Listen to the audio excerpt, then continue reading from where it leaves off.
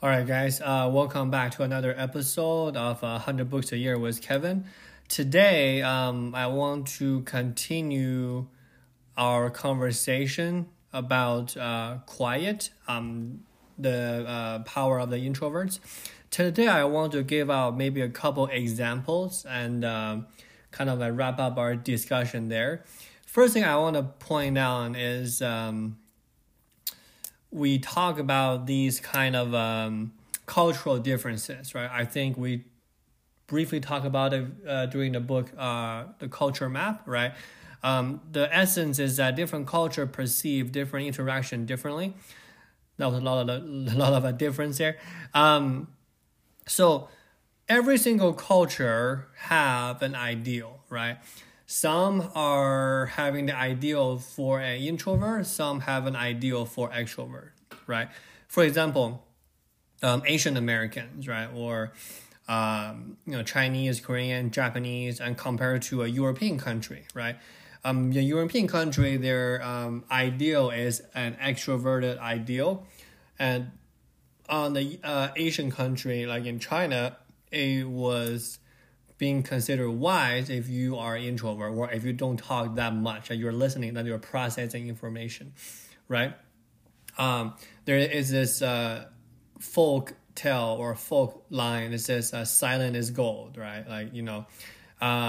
So Asian people are usually more team oriented and then they usually listen first, right? And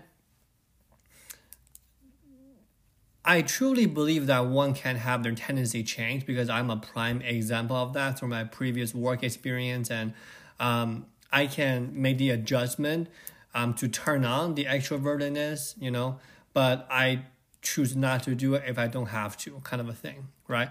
And throughout history, there are many examples of people that do that kind of overcome their innate introvertedness or extrovertedness. I think maybe from turning from an introvert to an extrovert is actually a lot more hard than going from extrovert to introvert. I'm actually not positive on that. So the point is that I'm gonna give you guys a detailed example of a person who turned around, right? Like kind of like battled his shyness or the introvertedness.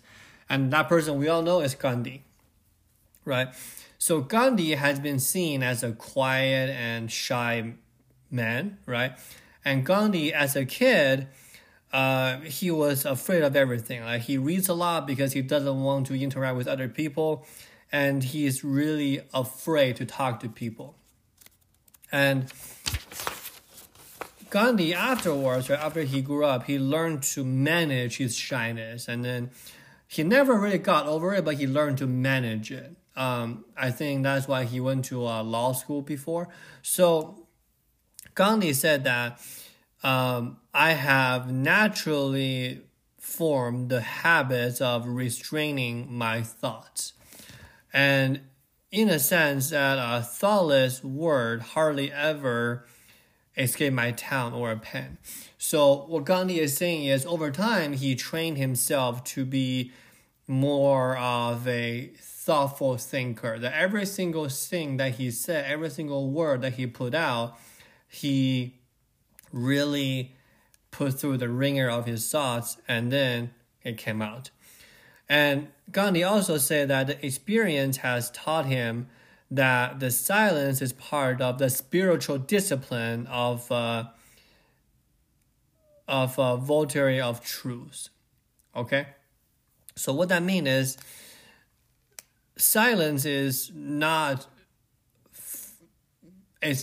frightened, right? It's not really something that needs to be afraid of. And is silence awkward sometimes? Yes, sometimes. But the thing is silence is not really something that we need to run away from, right? So the thing is we find many people that are impatient, like they're just eager to talk, but a lot of times they're not thinking, right? Like from my previous experience when I was doing sales training, right? Like whenever you are quote unquote pitching it to somebody or to some company, the thing is a novice or an amateur, right, or the person that just got into this this job, this sales gig, they are afraid of silence. They're trying to avoid it. They're trying to fill it up with words, with fluff. But in reality, you are distracting the buyer or your client from making a decision, right? Because they need to listen to you, like they don't have a way to shut you off.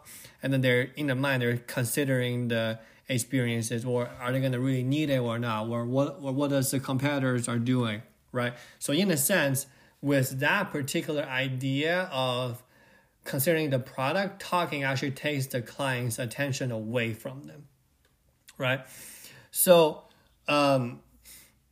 most people are like that when they're nervous, when they're impatient to talk. And Gandhi said that the thing that helped him the most is his ability to slow down and allow pauses and really contemplate on what he's saying.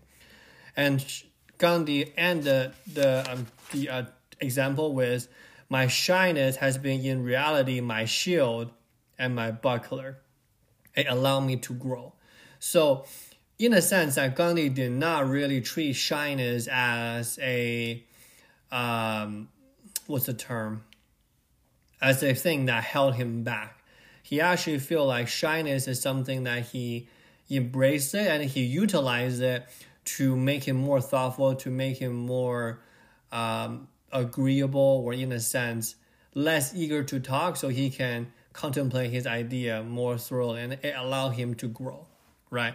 So in a sense that introverted people like myself needs to have an outlet, or needs to have some kind of a training for me to not be quote unquote shy or introverted. Hence we have this podcast, right? So just a couple quick examples for you guys. Those are the nuggets that I got from reading the book the second time. Maybe I will talk about something again when I read it for the third time, but probably not soon. So hopefully you took away as much as I did from this book. Maybe go get a copy for your first read, and then we go from there. All right, guys. Thank you so much.